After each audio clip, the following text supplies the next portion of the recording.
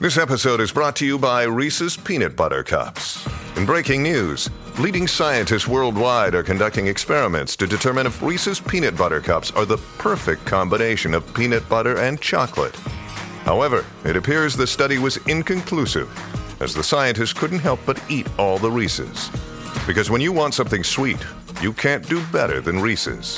Find Reese's now at a store near you. From around the world, this is the Mutual Audio Network. The following audio drama is rated PG-13, suggesting that all children under the age of 13 should listen accompanied with an adult.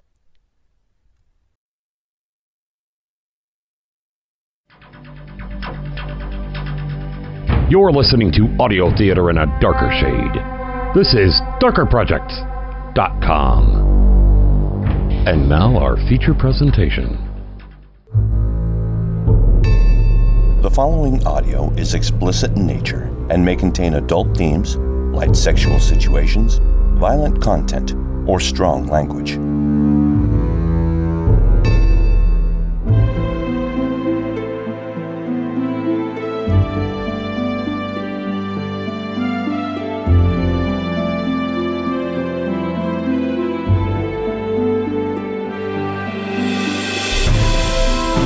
We're in a time when the end of the world was just the beginning of a nightmare.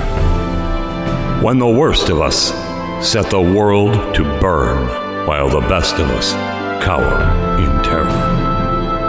Tonight's presentation, Madness, written by Andrew T. J. Rowe.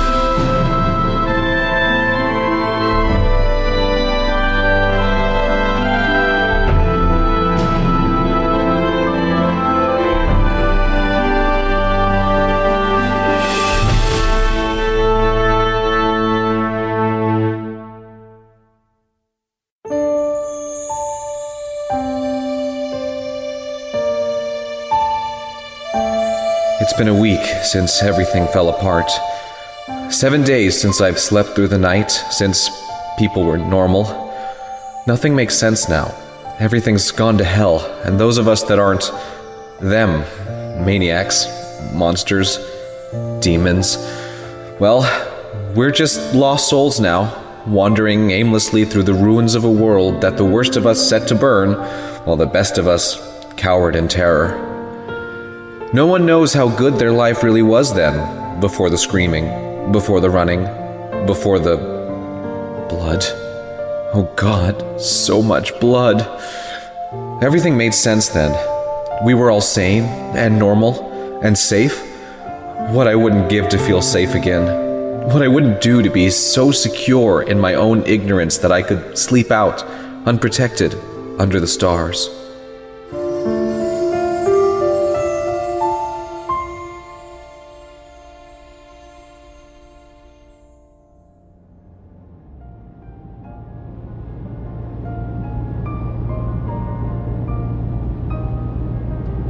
She's finally asleep. Oh, thank God. Can we turn this crap off now? Thank you. So, Jared, you looking forward to 3 days with no diapers and no cartoons? No diapers, no cartoons, no toilets, no sex. Stop, you're going to make me wake Ellie. Sorry. No, I'm serious. The four of you against the wilderness. It sounds fun. Wilderness? You mean the lake that's 10 miles from town? The one with a gas station and boat rentals within walking distance? Oh, come on. You know you love playing tough survival guy with your friends, right? It's a nice tradition anyway. What is this, the 4th annual Kavi Hangout? Yeah. I don't know. We've all just, grown apart since it started. But that's what makes it so important. Nothing's gonna ever replace your high school friends, Jared. I know, but with you going back to work next week and Ellie being so little... Ellie is almost 6 months old. I think I can handle a long weekend. You know the cell reception out there is crap. What if something happens while you're home alone? Ugh! Oh my god! You're just pretending to be worried so you can keep those 4 cases of nasty-ass cheap beer to yourself, aren't you? I mean, that's bonus, sure. I knew it! You are such an asshole. Are you sure you're okay with this? Yeah, we'll be fine. Mom's coming over tomorrow. She's taking her shopping for baby clothes. Again? Didn't we just do that last month? Yeah, babies grow fast. Of course, honey, if you want to come with us to the mall tomorrow, you know. Camping sounds like fun. I'm sure Mom wouldn't mind you tagging along. Okay, all right, okay, I'm going. Shh, The baby.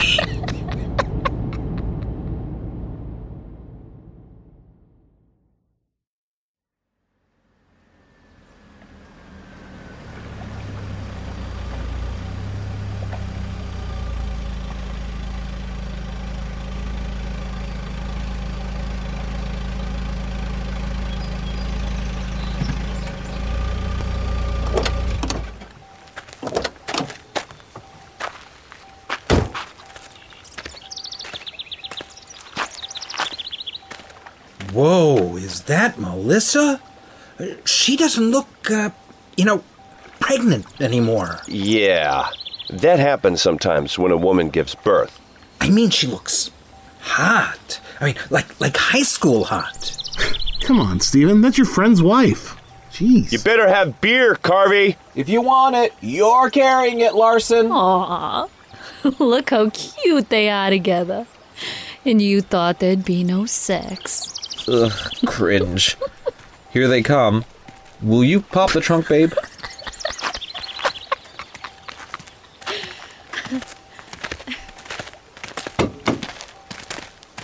And there we were, all together. No walls, no guns, no fear. Just friends. Happy. Safe. And Melissa.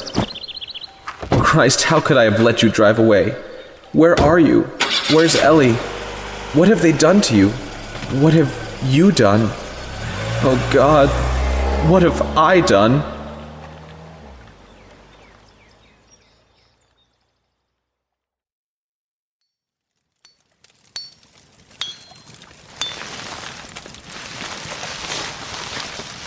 Hey, Jared, you got your tent up? Just about. What's up? Steve got the fire going and Kevin's lighting the grill. I thought I'd take my truck up to the station and get some ice for the beers. You want to come with? Sure, just let me get this last steak in. There we go. Oh yeah, fit for a king. Hey, I wanted to say that I was sorry for not going down to Texas with you when your dad passed away. I wanted to, but... Hey, forget about it, man. You had a new baby. I get that. Still, I wish I could have been there for you. Nothing to feel bad about. Just bad timing. Come on. Let's get going so we get back before the burgers are done. All right. I'll grab the cooler.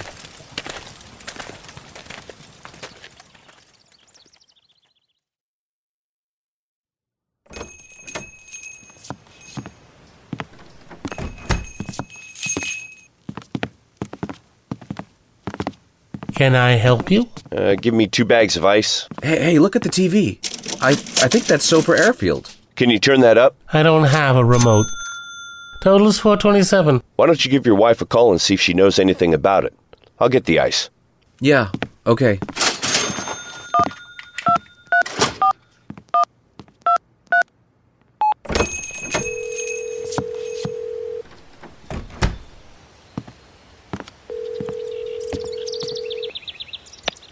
Hey, babe.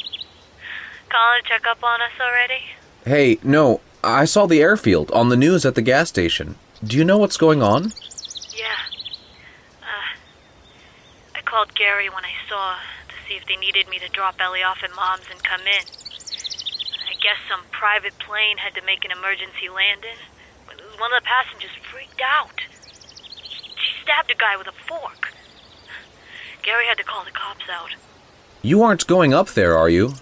Nah, Gary said it all happened really fast. The cops are already gone, and they stowed the plane in one of the old hangars. He thinks it'll all blow over by Monday before I go back to work. To be honest, I'm kind of freaked out about you going back to work now. Oh, come on. This was 1 in a million, babe. The most dangerous thing I've ever seen at the airfield is a flock of birds on the runway. Still, air traffic control is stressful, and the last thing we need is more stress. Safas isn't exactly lax. At most, I have to juggle 2 planes and a high-flying kite. Stop worrying. Enjoy your weekend, would you? All right. Just promise you'll call me if you need anything. I will. I love you. I love you too. You really have to keep the ice locked up? I don't know, man. It's just some stupid rule. Whatever. Are you going to offer to help me out at least? It's okay. I got it. Unbelievable. You know, if you worked for me, I'd fire you on the spot, kid. Have a good day. You believe that little shit? Give him a break. He probably gets minimum wage for this job. My employees get minimum wage too. I wouldn't stand for them treating customers like that. You talk to Melissa? Yeah, crazy stuff, man.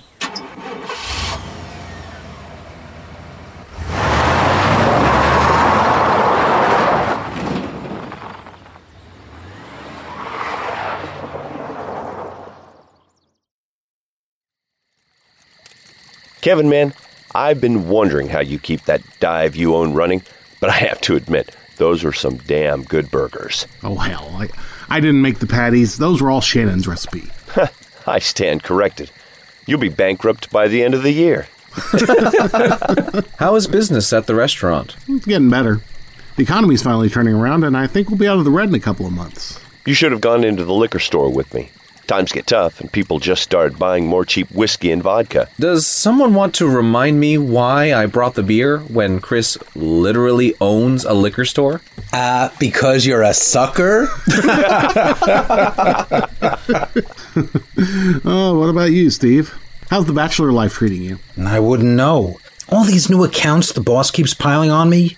Hell, I haven't even had a date in 6 months. Ooh, dry spell for Casanova. Maybe that's a good thing. I sometimes wish I would have focused more on my career before Melissa and I settled down. Yeah, whatever, dude. No, I'm serious. Between the house and the new baby, I'm looking at debt for the next 30 years.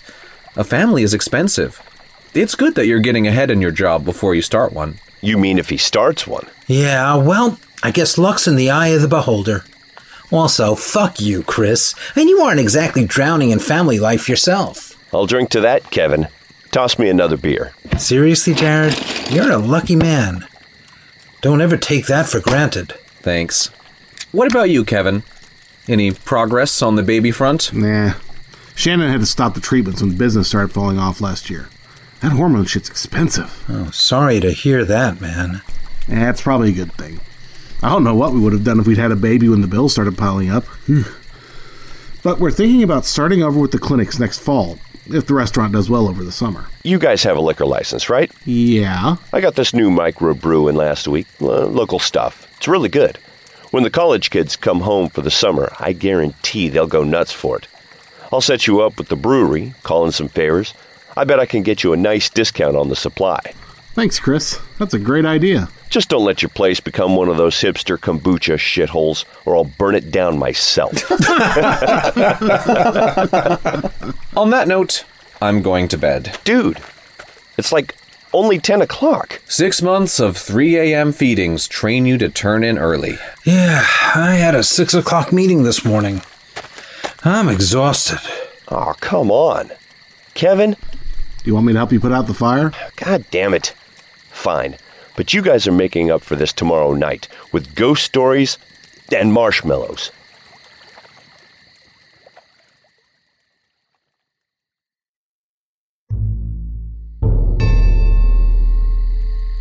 I woke up in a cold sweat, like I'd had a nightmare that I couldn't remember. Something was wrong. Something was so wrong that I could feel the hair on the back of my neck standing on end. Looming terror threatened to crush me under an immense, undefinable weight. I had to call Melissa. I had to know that Ellie were okay. That they hadn't... something. I didn't even know yet. I fished my phone out of my backpack, my hand shaking with fear, and I felt an immense relief when the light from the screen washed over me. But that relief crumpled when I saw the no service icon flashing in the upper right corner of the home screen. I tried anyway, desperately scrolling through my contact list until I found home, and I pushed hard enough that the screen distorted for a moment. I pressed the phone to my ear in time to hear the last numbers dial automatically. Then nothing but silence as the phone waited for a signal to latch onto. With the screen against the side of my head, I could see the bare glow of embers from the fire pit outside. Maybe it hadn't been put out well enough, or maybe it had been restarted and had since died down. Then I heard it, a barely suppressed laugh followed by Kevin's voice. Oh man, they're gonna totally freak. His voice was wrong. Everything was wrong. I pulled it away from my ear and looked at it. Under my phone, the number flashed the words, "waiting for signal," and I reluctantly hit the end call button and slid the phone into the pocket of my jeans. I didn't want to go outside. I didn't want to know what Kevin was laughing about, or about what he was so sure I'd freak, but I had to. I couldn't just stay in the tent. I had to get out, get to the gas station and call home. Melissa, Ellie, God, where are you guys? I unzipped the flap of the tent, cringing at the buzz of the zipper that might as well have been an open invitation for the monsters in the night to come for me. Slowly, I crept out of the tent, crawling, then standing upright before I dared to look at the campfire. Kevin and Steve were sitting beside the scant light of the smoldering fire. Steve had his back to me, and Kevin was watching him with a gleeful expression of disbelief, shaking his head and whispering with childlike excitement. Next to Steve sat his old fishing tackle box. I couldn't be sure with the shadowy candlelight of the campfire, but as he reached into the box to pull out a large fishhook, I could have sworn I saw blood staining his hand. Kevin shook his head and laughed again as Steve brought the hook up to his face. Kevin froze and looked at me as if I'd wandered prematurely into my own surprise party. A mad grin slowly widened on his face as he turned his attention back to Steve. Steve, what the hell are you doing? Oh, you're gonna love this. Steve slowly stood up, the hand with the fishhook still in front of his face. When he turned toward me, I saw them, a dozen fishhooks piercing his bloody face. 4 at least bound his lips together. The others had been haphazardly looped through his nose and eyebrows and the flesh of his cheeks and forehead. He was just feeding the last through his pupil, and I watched it pierce through the side of his right eye as he turned. I swear I could hear a sickening pop as it came through. What the fuck? Steve's face was contorted with rage as he fixed his eyes on me, a primal, guttural growl rumbling from his chest. As his mouth opened in an angry roar, the fishhooks binding his lips tore through in a torrent of fresh blood, leaving ragged tatters of flesh quivering over his bared teeth. Then, in an instant, he sprinted at me and tackled me into the tent.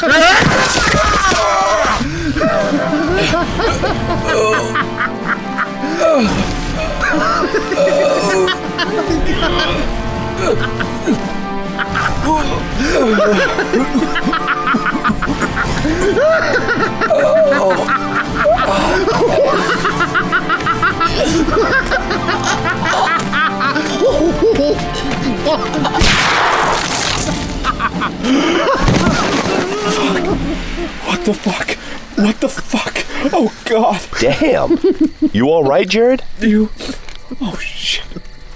You shot him. Yeah, I kind of had to. He was trying to choke you out, man. Did you? I mean, is he... Dead? Yeah, he looks pretty dead. Fuck. What the hell is going on? You should have seen your face, Jared. That was like the best reaction. Go grab the towel out of my bag and clean that blood off yourself. I'm going to go check on Laughing Boy over there. I looked at Steve, or at whatever he had become. Chris had shot him right through the temple with a .45 caliber pistol I didn't even know he had. I hadn't even thought about us needing a weapon. Shit, I was so stupid. But even not knowing what Steve would become, not knowing anything that would happen afterward, I should have thought about bringing a gun to the lake. Hell, I didn't even own a gun. Not that Sofer, Kansas was a particularly dangerous place. Not then, at least, but shit, I'm rambling. Kevin was still laughing. He didn't just think that the horrors he just witnessed were funny. He thought it was hilarious. Like he was a kid again, cracking up over some juvenile prank. He was acting crazy. Not violent like Steve, but crazy just the same. I'm really glad that you're enjoying yourself. But what the hell is going on? Did Steve say anything before Jared came out? No, man. Not a thing. This whole thing was just... It was just totally off the wall. Classic Steve, right? Look, you need to chill out. What the hell was he doing with the fish hooks? Oh, that was the best part. I just got to take a piss. And he was sitting there sticking them in. I don't know if he was planning it or what, but that totally made the whole joke. When Jared came out, you should have seen his face. It was just a joke to him. Kevin had sat there watching Steve mutilate himself like he was putting on monster makeup for a scare prank. And now Steve was dead, and Kevin was just cutting up about it. Steve was dead. Chris killed him. No hesitation, no remorse, just shot him in the head. It was all so casual for him, like he'd shot a coyote that had wandered too close to the camp. That's when it hit me. Steve, Kevin, Chris, they'd all gone crazy in different ways at the same time. And somehow, I'd known it. I woke up terrified. For Melissa, for Ellie, for myself, without knowing why. But I had known. Somehow, I had known that I was in danger. That everyone was in danger. I wondered if they'd caught something, or maybe they'd all been exposed to something, but that didn't make sense. I'd been with them all day and I was fine. Shitting myself scared, but not crazy. I had to get back to Sofer. I had to find Melissa and Ellie. But somehow I knew that it wasn't just Steve and Kevin and Chris. No, I knew that the whole world had suddenly gone mad.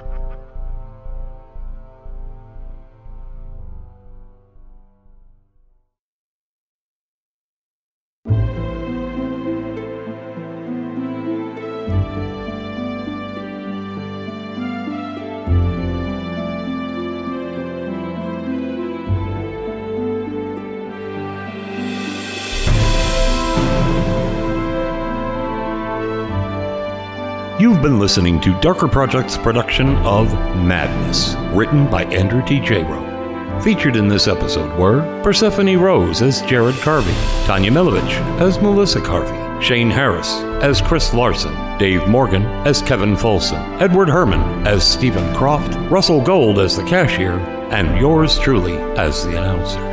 Madness is written and created by Andrew T. J. Rowe and was produced by MJ Cogburn. The executive producer for Darker Projects is MJ Cogburn. The musical score was performed by Celestial Aeon Project. This has been a Darker Projects production. Visit us on the web at www.darkerprojects.com. This is Mark Brzee. Thanks for listening.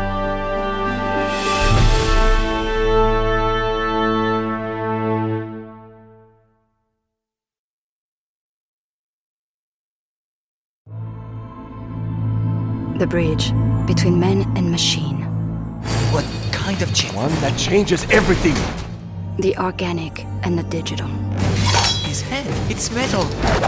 Your friend Alvin the Chipmunk is a non-stop recording hard drive. The ability to record every human sense. Sight, sound, even thought. Everything anyone could ever see or hear gets recorded. Any human being could be a spy. This chip will allow us to know everything, as will the people we sell it to. They'll see all the data. Don't you get it? There is no one that can stop us. Hey, Rockstar. The Rapscallion Agency, a new audio drama from the creators of the Leviathan Chronicles, follows two of its youngest characters, Lisette and Cluracan, who move to Paris. Oh, Cluracan is in Paris. Welcome to Paris. And find themselves entangled in a sinister plot to control the world's most sensitive information. I can take them out. I said there were 3 of them. Now there's 2. We've got to get out of here. No one is going anywhere. Leviathan Audio presents The Rapscallion Agency, available November 1st. Subscribe now on Apple, Spotify, or wherever you listen to podcasts.